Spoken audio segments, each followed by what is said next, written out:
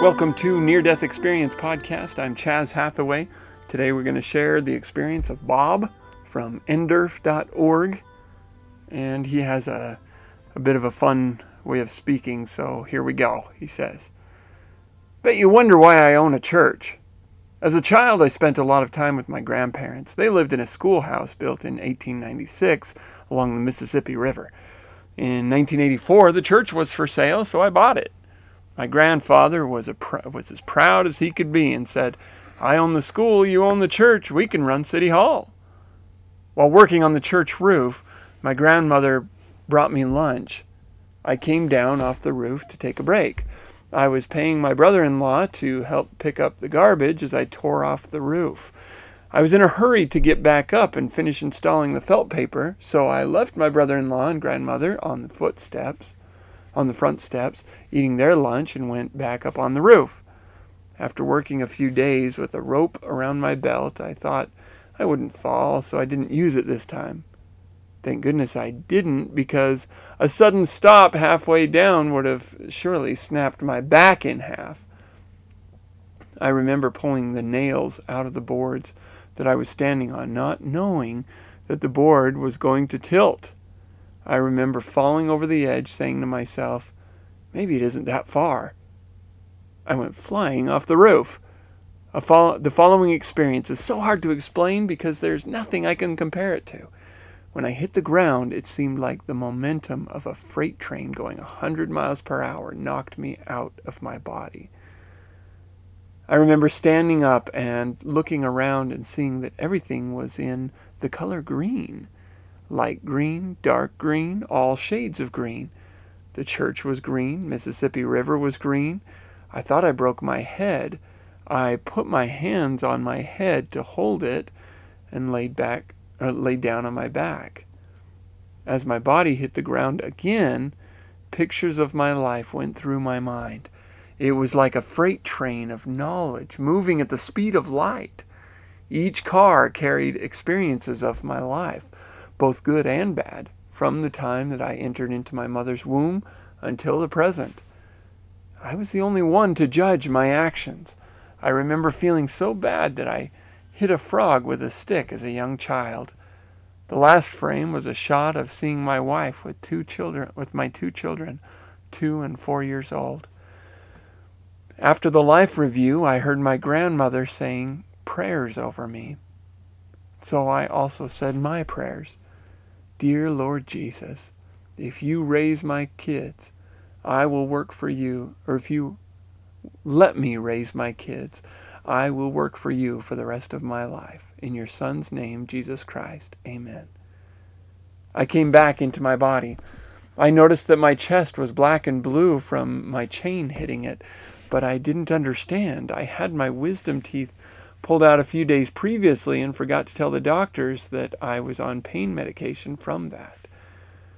What was amazing was that I had my brother clean up the loose wood around my house, or around the church, the day before. He cleaned all of it except a sheet of plywood that was supported by lumber and rocks about 1.5 inches off the ground. That plywood was enough of a cushion to break my fall so that I didn't die. I'm not the same person that I was before the accident. I know of that person, but our interests and hobbies are totally different. The most remarkable part of my near-death experience has been the psychic and paranormal gifts afterwards. The most pronounced as being the connection with Jesus and the power of prayer. After returning home, I got a side job working on a custom home. On the same day, a week later, I fell 6 feet along the foundation. My arm fell out of its socket, and off to the hospital I went again. This time they x-rayed the top of my body, and they could see that there was a lot of damage. The insurance wouldn't pay for it because it was a side job. I told them that I fell off a church roof a week before, and this is probably due to this fall, but it didn't help. On the records, it stated that I landed on my feet. I remember sitting on my bed saying my prayers. Dear Lord Jesus, who wants a one-armed carpenter that can't read and write that good?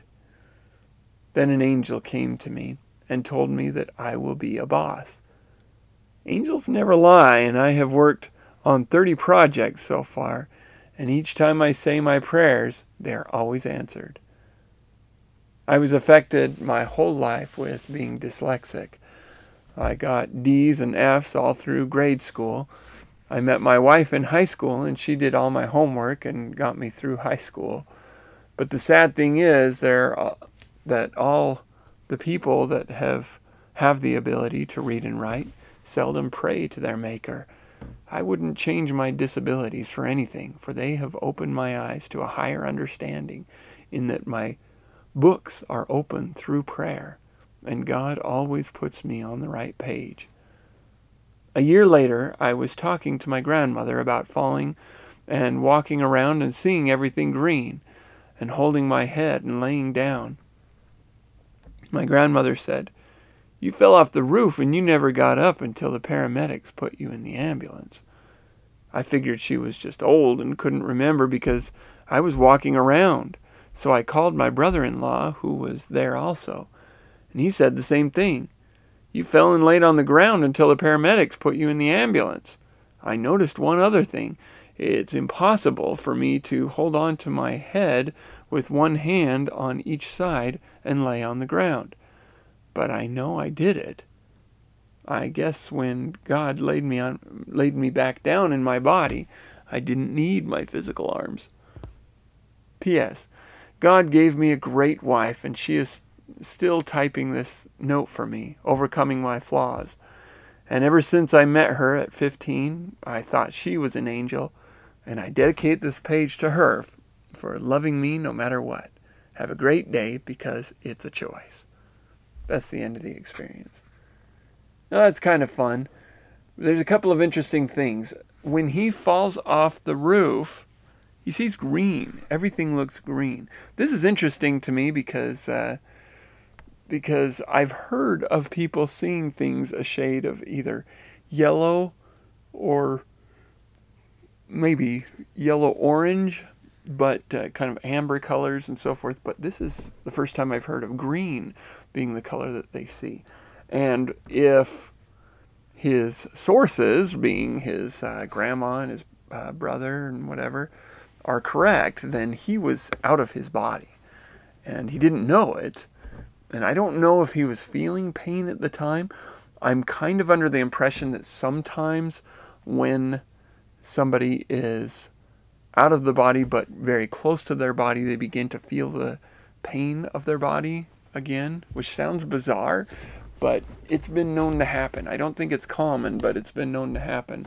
One particular lady talked about how when she was, floating up above her body, and I think there was something like the nurse had brought lunch, and she thought, well, I better eat that, and so she went to go get back in her body, but as she approached her body, the pain started coming back, and so she backed away so that she wouldn't feel the pain.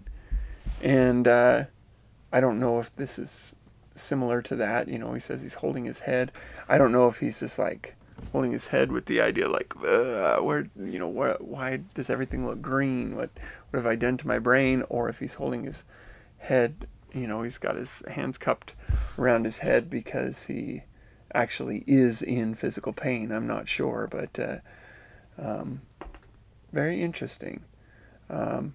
Also, this person says that pictures of my life went through my mind. It was like a freight train of knowledge moving at the speed of light. Each car carried experiences of my life, both good and bad, from the time that I entered my mother's womb until present. There's another example, and I would love to talk to this person. This person's maybe a 2 on the detail level, but maybe a 3. But as far as this is concerned, they don't give much detail. But this little fact that from the time that I entered my mother's womb, there's very few cases, and yet there are some where they mention memories all the way back to entering their mother's womb. Often they're, in those cases, they're accompanied by an angel and given a little shove, or else they get close and then just kind of boom, and they're inside, which sounds bizarre, but this has happened enough that it's clearly a good, solid data point, for what goes on between the spirit and the body and birth and so forth like that. And then he says that the last frame was shot of seeing my wife with my 2 children, 2 and 4 years old, which may have been part of the reason for his next prayer when he sees his grandmother praying over him, and so he says a prayer too and asks, if you let me raise my kids, I will work for you the rest of my life. And that seems to be a theme that comes up often in these things. If you let me live, I will work for you for the rest of my life. Very interesting. So I know this is kind of a short experience, but it's an interesting one, and I think it was worth sharing. And one of the things that he says too is that he has come to see the power of prayer. And I think that's valuable. And many people in their near-death experiences, during their near-death experience, see the prayers of people being offered. Either they hear the people offering them, or sometimes they actually see a light or a beam or something that seems to come from a person when they pray, going to God. Is that a symbolic thing that they're seeing in a visual spectrum? I don't know. Or is it a physical thing, a physical, spiritual, whatever thing? I don't know. But clearly prayers are being heard and prayers are being answered. Whether the answer is yes or no is, determined by God, obviously, who's hearing and answering the prayers. But they're always heard and they're always answered. Even if you remember the experience that we shared of one who was in a car accident, which of course stopped up traffic, and as the traffic is, having to kind of wheeze its way around and so forth, they can sense the thoughts and feelings of those who are passing in the cars. Many are annoyed and bothered that they're being slowed down or late for work or whatever. But one lady is praying for the individual and says, please, just a simple one, please bless whoever was in that accident. Bless that they'll be okay. Something like that. And he heard that prayer and he saw it ascend to God. And in hearing that prayer, he said, I've got to see that prayer is answered. As the individual who's been in the accident, I probably have some say in the issue, and I want her prayer to be answered and then return to his body or her body. I can't remember. Anyway, very interesting stuff. Don't ever underestimate the power of prayer, even when it seems to you in your moment of distress and where it doesn't seem like anything is doing any good. Don't assume that it's not being heard, because it is. It absolutely is. And your prayer is going to work, whether in the answer that you want or the answer that you would rather not have. It's being heard and it's being answered. I think there's power in that. And this person also too clearly has some of the after effects, but I like this one that they have the after effect of seeing how prayers affect what happens around them. That's just cool.